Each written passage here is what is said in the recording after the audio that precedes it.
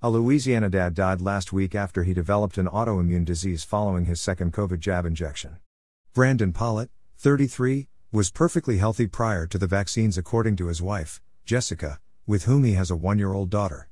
However, after his second Pfizer vaccine, Brandon developed a headache right away, then fever 48 hours after, Jessica told the St. Charles Herald Guide. He had high fevers, terrible headaches, and his blood counts were not what they should be, reports a GoFundMe for Brandon.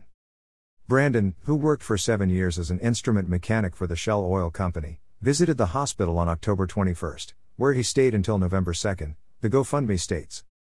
Jessica says doctors initially believed Brandon suffered from hemophagocytic lymphohistiocytosis, or HLH, but later diagnosed him as having a rare autoimmune disorder called Still's disease.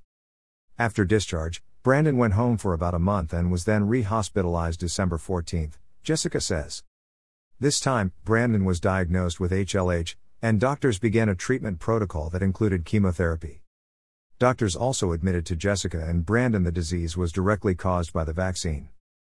Unfortunately, none of the usual treatments have worked. The doctors have agreed that the COVID vaccine caused an immune response that led to the development of the autoimmune disease and HLH. Brandon ultimately succumbed to the illness on January 28. He fought so hard.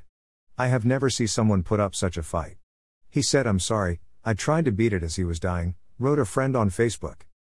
An obituary for Brandon states he passed away due to complications from the COVID-19 vaccine.